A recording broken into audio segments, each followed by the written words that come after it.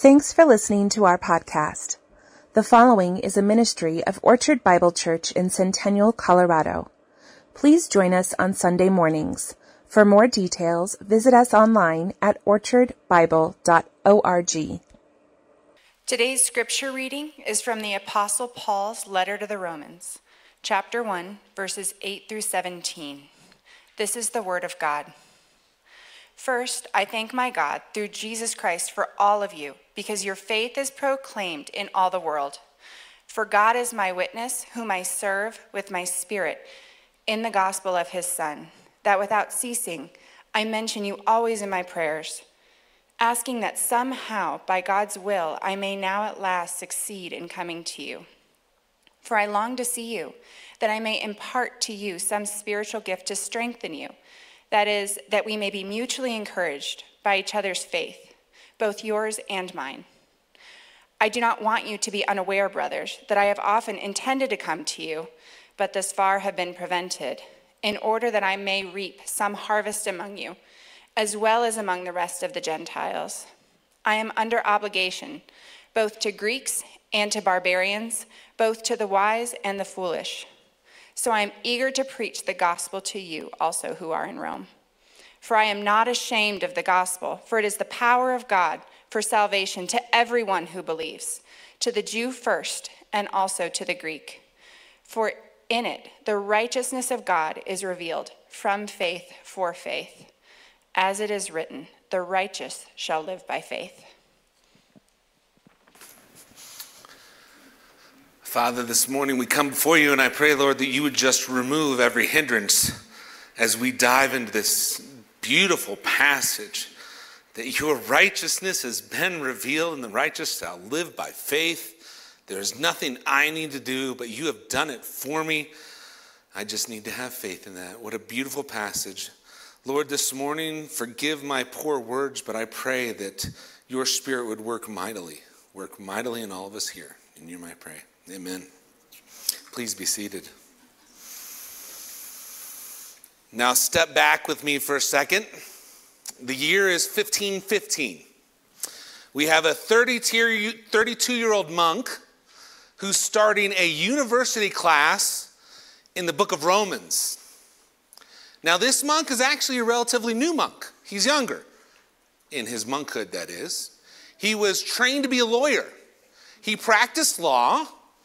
But when he finally got to it, he said, I'm missing something here. I need something more religious. I'm going to become a monk because I don't feel right about myself. So he becomes a monk. And as his time as a monk, he studies God's word intently. But he always has this item that he's missing. What am I missing?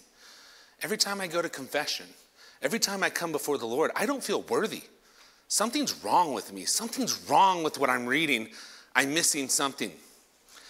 Hence we come to Romans in chapter 1. And he gets to verse 17 and he reads this verse. For in it the righteousness of God is revealed from faith for faith. As it is written, the righteous shall live by faith. When he reads it in the Latin. And there's a word, justificare. It's the word for justice. It's an interesting word for justice. It's a Roman word for justice, and it's an active justice. If I go out and I work on building that road for 10 years, I am justificare. I am justified. But it's active. I have to do something to get it. And as he read that, he said, I'm missing something here. So he opens the Greek, and he sees the word dikasune, and I'm saying that wrong, but that's right. And the word means a passive righteousness. Not an active righteousness. Now, what's the difference, you say? It's a huge difference. There is nothing I can do to get this righteousness. It is gifted to me. I am clothed in it, and it is not my own. It is someone else. So as he reads this passage, he says, the righteousness of God is given to me? I get the righteousness of God? I can be holy before God? I can be seen as right before God and justified, and there's nothing I have to do. And at that moment, Martin Luther said this, when I discovered that, I was born again of the Holy Spirit, and the doors of paradise swung open, and I walked through. This morning, we're going to look at some amazing verses. And I get really excited about these. I got to tell you, my emotions that you won't see most of the time come out in this. This is God's righteousness given to us so that we can be with God. Now let's take a step back. We're in Romans. If you're not in Romans in your Bible right now, I would encourage you to open it. You're going to have to look at the words we have today because we're going to be diving deep. Now, where are we at in Romans? Last week, Lars gave us a great introduction. Paul starts his letters with a greeting and who he is. I'm Paul. This is why I'm here. This is what I want to tell you. So last week we learned this is Paul. He's an apostle. He has authority to teach. Typical Pauline introduction. And he wants to write to the people who are in Rome. So that's who the audience is. Then we always have this Thanksgiving piece. But we have a special Thanksgiving that we're going to dive into today. It's a little bit longer in Romans, and it gives us some insights into Paul and who he really is, which I love. So we have this nice Thanksgiving. I thank my God for you. You're renowned by your faith. I really want to come see you. I really want to give you something. I really want to preach the word to you. And then we have our theme that we're going to go over this morning. For I am not ashamed of the gospel, for the righteousness of God is revealed in it by faith. And then we go into the doctrinal teachings or the body of the letter. And this will be, depending on how you look at it, 11 to 12 chapters of doctrinal teachings by Paul, where he will go through these 2 verses we're going to look at today and expound upon them. Think of that. 2 verses, he expounds 10, 11 chapters. These are big verses, important verses. Then after that, he talks about how do we practically live that out? And then he closes the letter. Now, as we go through this, I want you to remember our theme this morning is found in verses 16 and 17. And that is going to be the crux of the entire letter. That is where everything is going to hinge on. So we have our Thanksgiving, we learn about Paul, then we have the theme, and the rest of the book will be about that. Now let's dive into this. Let's go verse 8. First, I thank my God through Jesus Christ for all of you, because your faith is proclaimed in all the world. Now, a couple things come out in this verse when I first read it. The first one is the first part, right? First. Whenever I see first, I think there's got to be a list, right? Let's go find second, let's go find third, let's go find fourth. Paul's a smart guy. He wouldn't leave a first sitting by itself, but there is no second. If you guys look in Romans, there's no third, there's no fourth. That's because this first is poorly translated. It should say foremost. So foremost or first of utmost importance, listen to me. Now it's interesting, when I'm with my kids and I want them to hear something, I say, all right, kids, sit, look at me in my eyes. There's something important coming. You need to hear what I'm saying. Paul's doing that exact thing here. He's saying, Romans, look at me in my eyes. There's something important coming. Foremost, listen to what I am about to say. I thank my God through Jesus Christ for all of you. There's so much dripping in this that we can learn about Paul. He thanks God for them. He's thankful for them. But he gives credit where credit is due. He gives it to God. I thank God for you. I am so glad you're here, but it's all because of God, and I thank him. And it's not just any God. This is not a far-off God, a God we don't know, a God that we've never really heard of before. This is my God. This is a personal God. This is who Paul knows personally. This is my God through Jesus Christ, a God I get to talk to, a God that I am familiar with, a God that all of you can be familiar with too, because he's personal. He's not far off. There's a book by one of the Bush daughters called My Dad, My President. And in that book, it's interesting because we call him Mr. President or the President, but to her, because she has a personal relationship with him, he's my president. And this was George H.W. Bush. And she said, he's my president, which makes it special. Paul does the same thing here. This is my God. My personal God who I love, who I want you to know. He says, to God be the glory. Thank you, God, for these Romans. Why? Because their faith is renowned throughout the world. Now, it wasn't really known throughout the world, right? This is hyperbole. This is more of, hey, everybody in the known Roman world has heard about you. Now remember, the newspapers, they're not quite there yet. No internet yet. I know we don't know what that's like, but everything had to go word of mouth, right? So in order to hear something, you had to have word of mouth. And the way word of mouth went was with the roads. And the Romans had the roads. So wherever there was a Roman road, they would talk about this church in Rome. So he says, I thank my God that your faith is heard about all over. Now, why is it important for the church in Rome? Now, I think of another church when I think of this. Redeemer Presbyterian, if you remember, Tim Keller was a pastor there for a long time. It is downtown New York City. And when I think of New York City, guess what? I don't think of the gospel. I think of anything but. But when you hear of a church thriving in this huge metropolis and their faith is proclaimed, there's something special about it. This church is doing something right. And Paul's saying that. Hey, Roman church, you're doing something right. Everybody's heard about you. Thank God for you. Now, there's also something we need to remember on this. Thank God for this.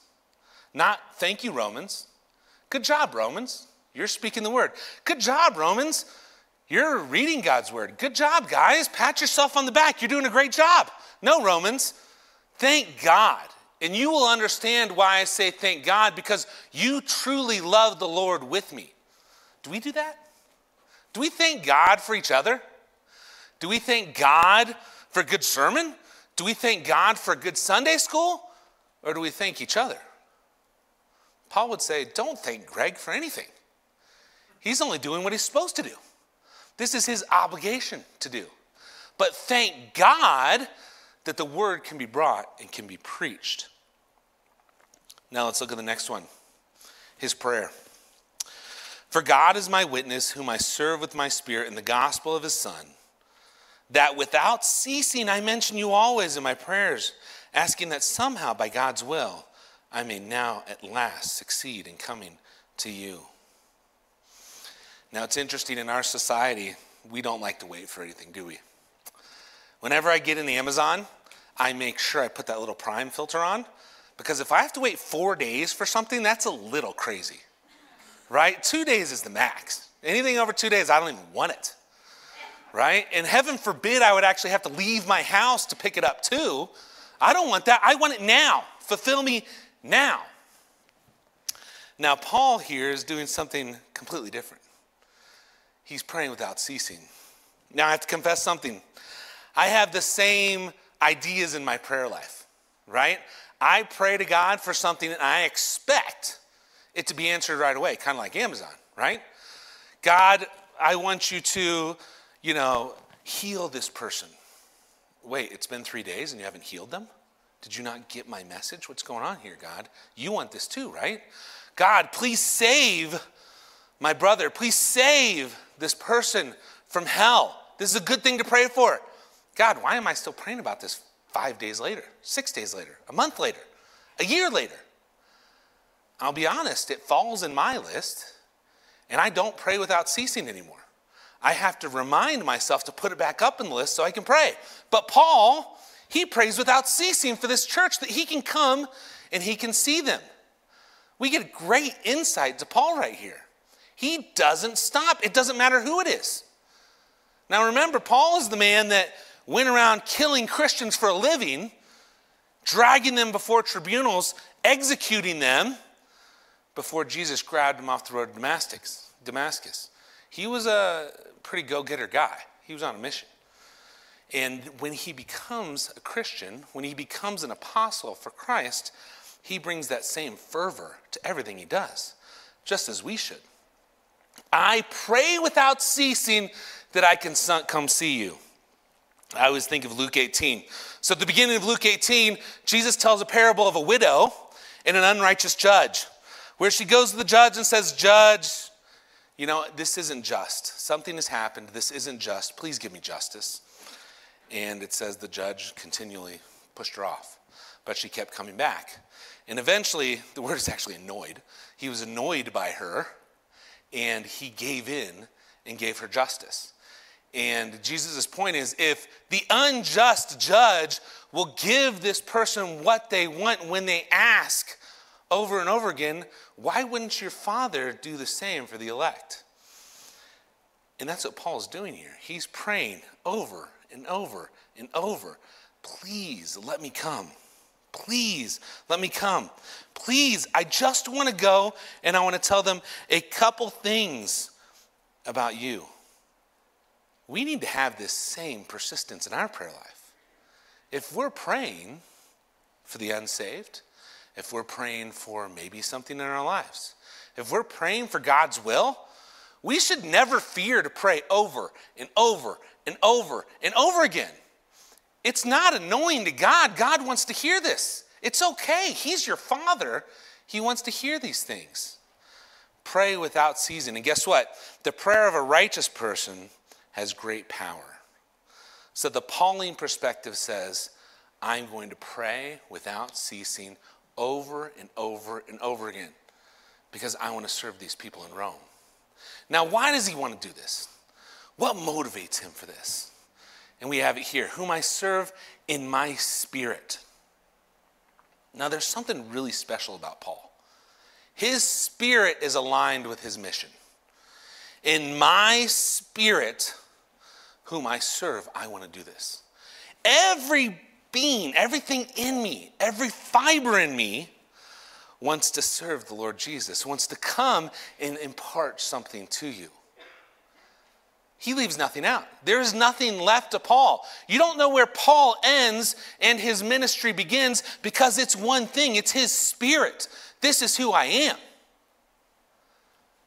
How many of us say, well, you know, today I'm Greg Smelker, the Sunday school teacher. I'm going to act a little different. I've got to be a little different. And today I'm Greg, the coder at work. Today I am a software developer. Today I am this. Today I'm that. And it's not really our being because we know where Greg starts and stops and all these other things starts and stop, right? But in Paul, it's one thing. When you hear Paul, I hear apostle. I hear praying without ceasing. I hear somebody that wants to impart God's wisdom to us because he has one being, one spirit. And in my spirit, I serve the Lord. We need to do the same. Now, let me take a stop for a second. There's some very important words and punctuation we need to have here. Now, I'm going to have a cartoon come up here quickly, and I'll let you guys read that.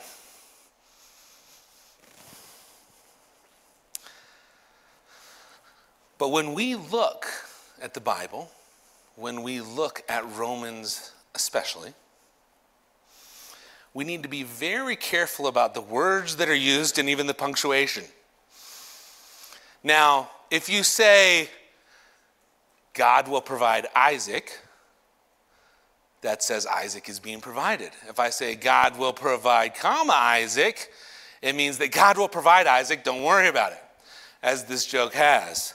Now in Romans, there's little words that are very important. For, specifically, for us today, is an extremely important word because it's tying together the reasoning that Paul has.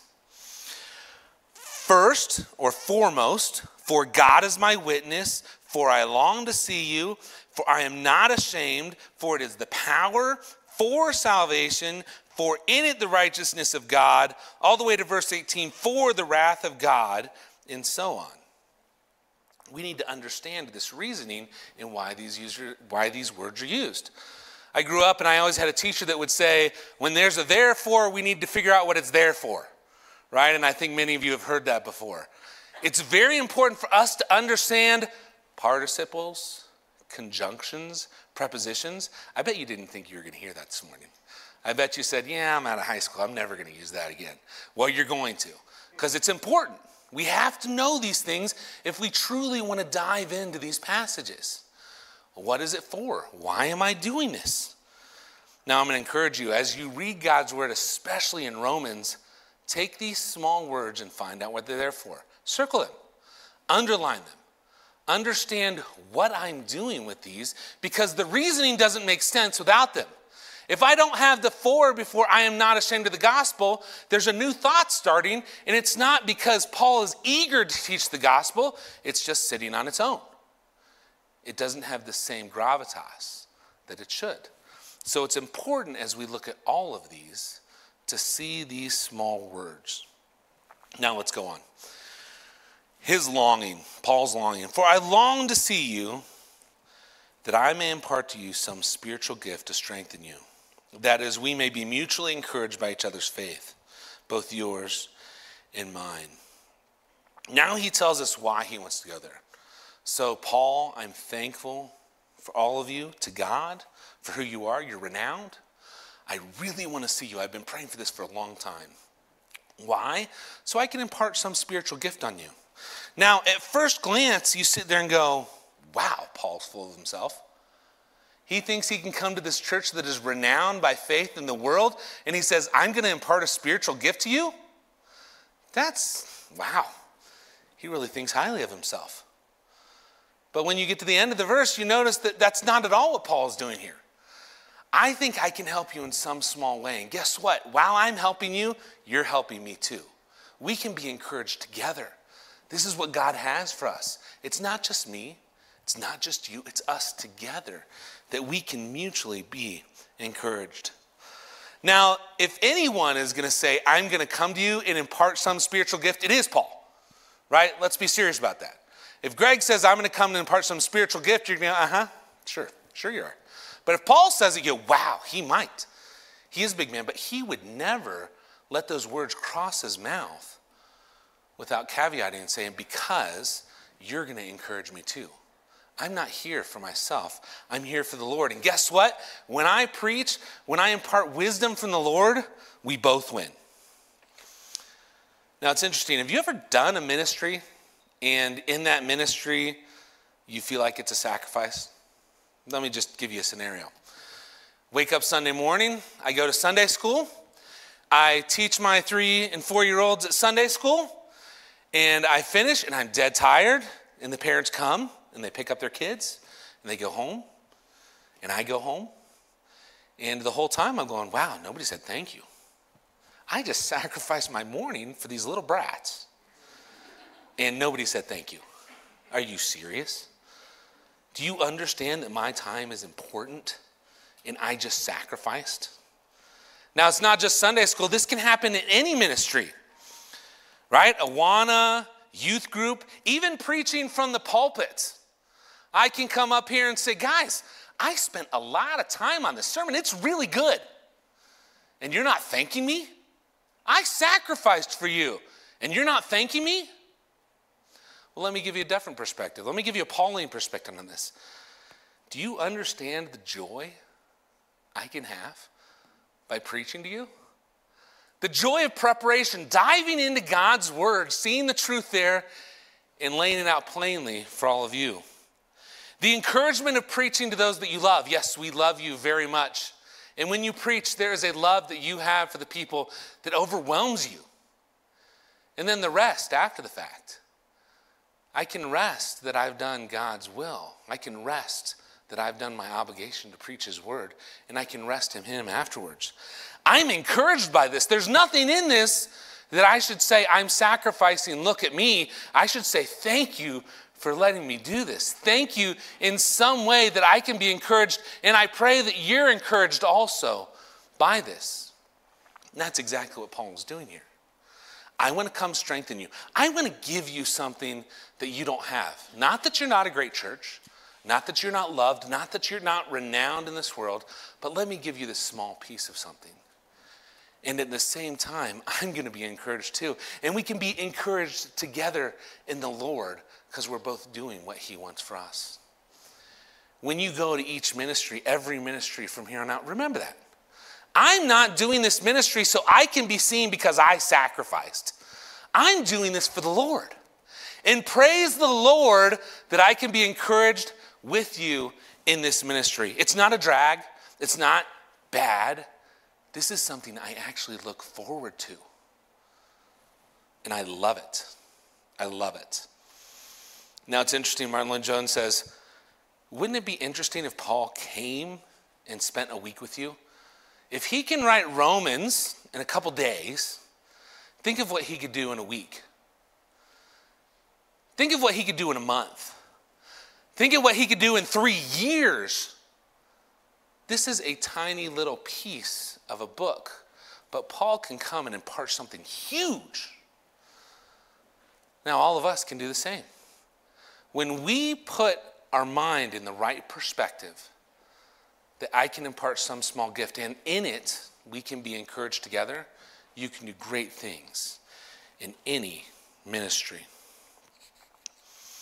Now let's look at his mission. I do not want you to be unaware, brothers, that I have often intended to come to you in order that I may reap some harvest among you, as well as among the rest of the Gentiles. Now, I want to come and I want to reap some harvest. I want to do the Lord's work here. Now, why hasn't he come? There could be a lot of reasons. In Acts 16, we see the Holy Spirit stopping Paul from doing something, right? Paul says, I want to go here. The Holy Spirit says, you're not going there. Well, then I'll go here. You're not going there either. You're going here. So it could be the Holy Spirit. In 2 Corinthians, we see that Paul is extremely sick for a long time. So maybe he's sick. Maybe he can't get out of bed for a while. Maybe he can't move because of that. He's a very busy man. He's going to lots of churches. There's lots of places he wanted to go and preach. Maybe he was busy and just couldn't fit it into his schedule yet. Or maybe, as in 1 Thessalonians 2, Satan was hindering him from getting there. We don't know why Paul couldn't get there or why he hadn't been there yet. But as we heard before, he was always praying that he can get there. He's praying without ceasing. I want to get there because I can encourage you and I want to reap a harvest. Now, when he says I want to reap a harvest, this is kind of a twofold idea here. One, there's this harvest of building up the church in God's truth. And two, there's this harvest of local evangelism, right? These are the same harvests we should be reaping in our local church. We should want to build up the church, strengthen the church, and we should want to bring people in to hear the gospel. That's exactly what he's saying. My mission here is to come and teach you and at the same time bring people in, converts. I want to reap that harvest because that's what I'm supposed to do. And then he uses a very interesting term. I am under obligation. Now, if you remember, as I said before, Paul was killing Christians. He's on the road to Damascus. This light shows up, and in it, Jesus' voice calls Paul, and Paul is given a mission. Now, Paul is a Navy SEAL, a Green Beret, whatever you want to say. He is one of the most elite soldiers in the world because when you put him on a mission, he's like an arrow. He's going to hit that mission.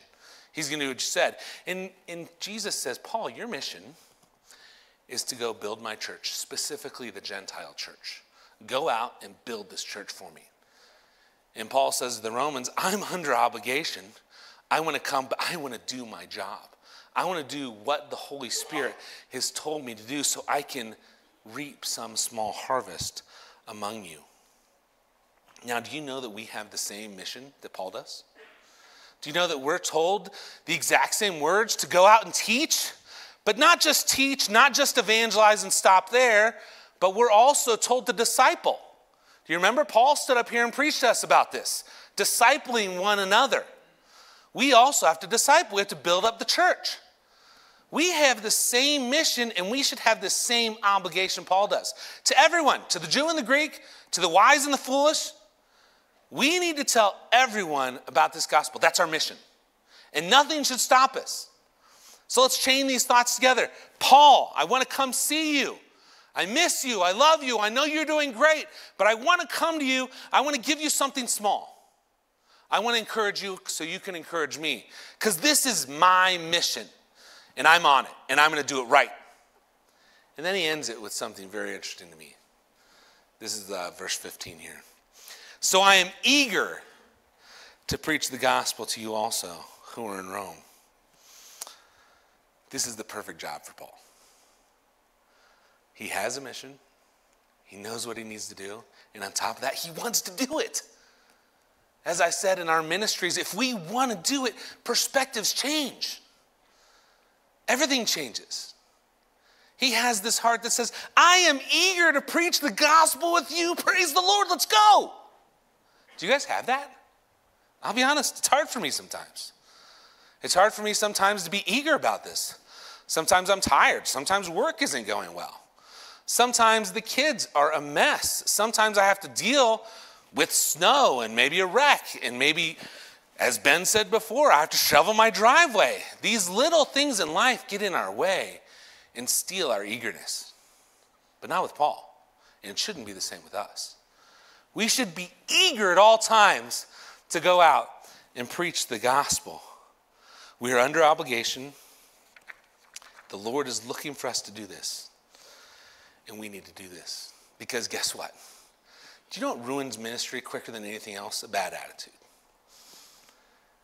It's funny, I work with youth, and you can always tell in youth when something's not going right, because when you walk in and the leaders are, hey, nice of you to come tonight. Yep. You look good. That's good. Yeah, we got a fun night planned. Oh, do you see this over here? Yeah, no. If I'm a kid, guess what I'm going to do? I don't want to be here. Who's this guy? He's got a terrible attitude. But if I have a hello, good morning. It's nice to see you this morning, Paul. I am so glad you are here. Your smile right now is lighting me up, literally in the inside, and I just love it. I can't wait to minister together tonight. Does that change the ministry just a tad? And imagine this is the Apostle Paul telling you this. Hey, I'm excited to come see you guys. I'm eager to preach the gospel. We need to have the same mindset in everything we do. Be eager, be excited for the gospel. And then we dive into our wonderful theme here. I'm eager to preach the gospel. Remember that, because that's going to go right into where our theme is. For I am not ashamed of the gospel of Christ. I am not ashamed of the gospel of Christ. For what is it? It is the power of salvation for all who believe. Now let's take a look at this. Why? I'm not ashamed. I'm not scared to tell anyone about anything. Because I love the Lord and I want you to know, and I'm eager to tell you about it. Now there's certain parts of our lives that we're very eager about. We're not ashamed to tell them. One of them is if there's an Ohio State football game, I am eager to put on my jersey and tell everyone that I'm an Ohio State fan. A, because we're going to win, and we're really good. And B, because there's nothing to be ashamed about. You can either like it or not. I don't care. I'm going to tell you that Ohio State is awesome. Ohio State football, especially. Now, how come I can do that? And sometimes I walk into my work office, and we've got our seminar on being nice to everyone, encouraging everyone. And all of a sudden, I'm a little bit scared of the gospel of Christ. I don't want to speak up and say, no, I don't agree with what you're saying. No, I'm not here for the same reason. No, I can't support you in that. We are sometimes ashamed of this gospel because it makes us look bad. We are sometimes ashamed of this gospel because it's not what everybody wants to hear. We are sometimes ashamed because we're scared. But Paul's not ashamed of the gospel of Christ. Why? Because he's eager to preach it. He wants everybody to know about it. There's something amazing out there that you have to hear. We can't miss this. I'm not ashamed. Now why? Because it's power. I taught junior high last week, and one of my favorite words in the New Testament is this Greek word, dynamis, power. It's where we get the word dynamite from. It literally means raw, awesome power. Isn't it cool that awesome's in the definition? I love that. Raw, awesome power. When you have a stick of dynamite or maybe some tannerite and you're out and you explode it, there's that thump that you feel in your chest. Sometimes you get it on July 4th that you go, whoa, that was cool. Can you believe that? That's power. I can feel it make my heart skip. God has that power in spades. He has more power than we could ever believe. And how does he use it? Does he use it in a way to make himself better? Well, yes, kind of. But he uses that power for our salvation. I am not ashamed because this is God's power for salvation. He's taken this raw, awesome power. And what has he done with it? He saved you. He saved you. Now let's take a second here and step back and let's paint a picture. What is salvation? Salvation is, as Oxford definition says, deliverance from absolute ruin or loss. I love that definition, by the way. Absolute loss or ruin. That is what God is saving us from. But let's start on the path here. God, before creation, is holy and complete and needing absolutely nothing. Perfect God, 3 in 1, perfect harmony. Doesn't need anything. God, in his wisdom, decides to create the world for his glory, as deserved. He creates the world. He creates it perfect. He creates it in a way where everything is exactly as it should be. As part of that world, he creates this human being. This human being, he says, you know what, I don't like robots. I'm going to give them my image, and I'm going to give them the ability to reason. I'm going to give them choice. So he creates the human beings, he creates choice. And he puts the human beings in this beautiful garden and says, you can do whatever you want except these few things. Hence, choice comes in. The humans in this situation decide that their choice is better than God's choice. And hence, sin is introduced. Sin is a very simple word, actually. It means missing the mark. It means that I'm not doing what God has for me. And that's what these humans do. They take it into their own hands, and they miss the mark, and they sin. And because of that, they can never again enter the presence of God. They're removed from his presence. Now, this would be eternally. And eternally removed from the presence of God is hell, damnation. That's where we don't want to be, but that's where we're at. That's where we find ourselves. Now, guess what? These humans can work their entire lives, but they're never going to get back to that place where they can commune with God. So God, in his wisdom, in his power, finds a way for us to go back to him. Imagine this. The person that's been offended, the person that's done nothing wrong, gives one of his most precious son, his only precious son, for us so that we could be with him. It's a poor example, but I heard an example of a roommate. So I have roommates. We live in a house together, and I own the house, but I have these roommates with us. And there's one rule I have in my house, and that's don't make a mess, or if you do, clean it up before you go to bed. We don't want it there overnight, right? So the roommates live together for a while, and one roommate starts getting messy. And they leave out a book. And they say, it's just a book. Don't worry about it. It becomes 2 books. It becomes 4 books. It becomes 10 books. All of a sudden, there's a room filled with books. Right? And they say, all right, we've had enough. We've given you everything you need. Let's stop there. Okay. Next room, 1 book. 2 books. 3 books. And hence, they go on. Now, as the owner of the house, I go, well, I don't want this mess in my house. You know what, I don't have a lot of money, but I'm going to go out and I'm going to work an extra job so that I can get these books removed because this is crazy. Why is this taking up all this space? So I work my extra job. I get all this extra money. And I go to my roommate and I say, hey, I'm going to get these books cleared for you. I know that, whatever, it's water under the bridge. It's not a big deal. Just let me get rid of these books and I'll take care of them and we can be good. I don't have to kick you out of the house. Everything's going to be easy. We'll be fine. And of course, in this situation, the roommate goes, no, those are my books. Don't get rid of those books. Don't do something nice for me. I would rather be kicked out and keep my books than let you give me grace and take care of this for me. And that's the same situation we are here with God. God is going out of his way, solving a problem we can't solve. He's giving us a righteousness that we can't accomplish on our own. And we'll see that in verse 18.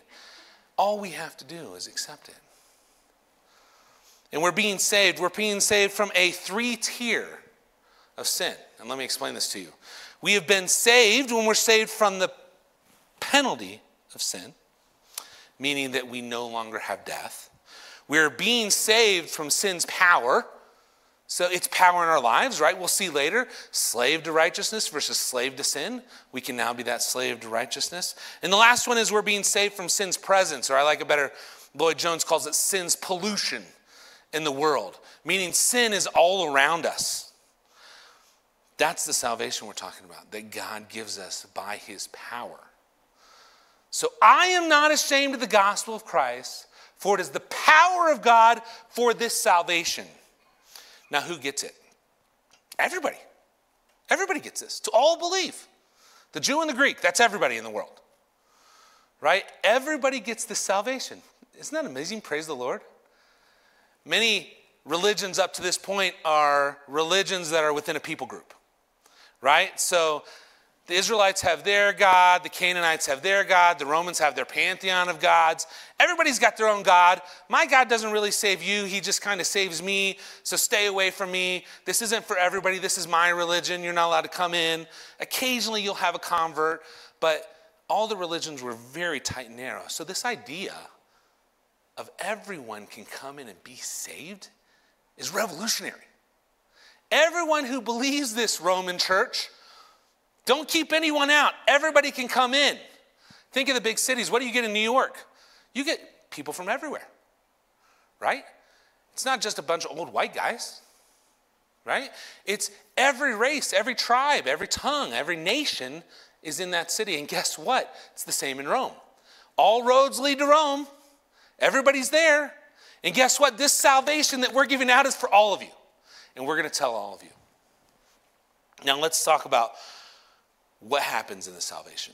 For in it, in this salvation, the righteousness of God is revealed from faith for faith. As it is written, the righteous shall live by faith. Now let's go back for a second. Remember, where we stand outside of the gospel is that we are away from God and we can never get back to him. There's no possible way we can be in his presence. But in this, we see the righteousness of God has been revealed. His righteousness has been revealed. How? In what way? For us, by faith. So by faith, if I accept this righteousness, no longer does Greg have to be this stinky, ugly person before God. I am now clothed with Jesus in his righteousness, and God can see something beautiful and clean. When we talk about his blood washes us white as snow, this is exactly what we're talking about. He gives us the righteousness so that we can be clean before him. This righteousness is revealed. All you have to do is accept it by faith. Now, I love when words are defined in the Bible for us. And faith is, in Hebrews. It says, now faith is the assurance of things hoped for, the conviction of things seen. If we have the assurance and conviction that Jesus Christ came and died on the cross for our sins, we can be righteous. We can be with God. And then he ends with Habakkuk 2:4, for the righteous shall live by faith. Now it's important when he quotes this for us to understand why he's quoting this. The Israelites are in this position where they have sinned against God, they have done bad things, and huge judgment is coming. Right? There's nothing that they can do to get out of this judgment. It's coming for them, and they're going to get it. And God sends Habakkuk, and Habakkuk says, well, you know, the whole time it actually wasn't about this law. It was about having faith in God, and you guys should have figured that out. Because the righteous shall live by faith. Israelites, what were you thinking? Of course, you're going to be punished because you didn't live by faith. And the same thing is true for us. If we don't live by faith, the assurance of this, we shall not receive this righteousness and hence be in the presence of God. Paul is eager to preach this. I want to bring this to Rome. I want to preach this gospel to you because it's so amazing. I pray without ceasing that I can come to you and preach this. I really, really want to do this because I know you love the Lord. I know you have faith. And together, we can do something great. I'm going to ask you this morning, do you know Christ as your Savior? Do you know that Jesus Christ was sent by the Father to save us? Do you know that he took this amazing penalty for us so that we could be righteous before God, so that we could stand with him for eternity. If you don't know that, I pray right now to the Lord that you would. I pray that you would hear this. I pray that you would hear him calling you and that you would accept this. For those that do know this, are you eager? Can you say, I'm not ashamed of the gospel of Christ? Can you go out and boldly tell people that? Because if you can't, examine yourself. That's not right. Jesus came and died for your sins, and you've accepted that. How hard is it for you to give your life for him? That's what we're called to do, just like Paul. And not only that, do it with a good attitude. Be eager about this. We love this gospel, and I want to tell everyone, I want it to be infectious, not scary. I want everybody to come to God because I love him so much, and I want you to feel that same love that I have. Please stand with me and let's pray. Father, I pray that we can all just come before you and say, I am not ashamed of the gospel, for in it your righteousness is revealed. You've given us this wonderful gift of your Son so that we can come right now as we're doing and stand in your presence as sons and daughters and talk to you. And you hear us and you listen to us and you love us. I pray, Lord, that you would encourage each and every one of us to tell others. That we would take this gospel and be eager and enjoy telling the world because we're not ashamed of the gospel. We love you so much and we want to give this gift to others. Right now, Lord, as we leave, I pray that that would be on our hearts, that you would quicken us to you and that would use us mightily in all that we do. In your name I pray. Amen.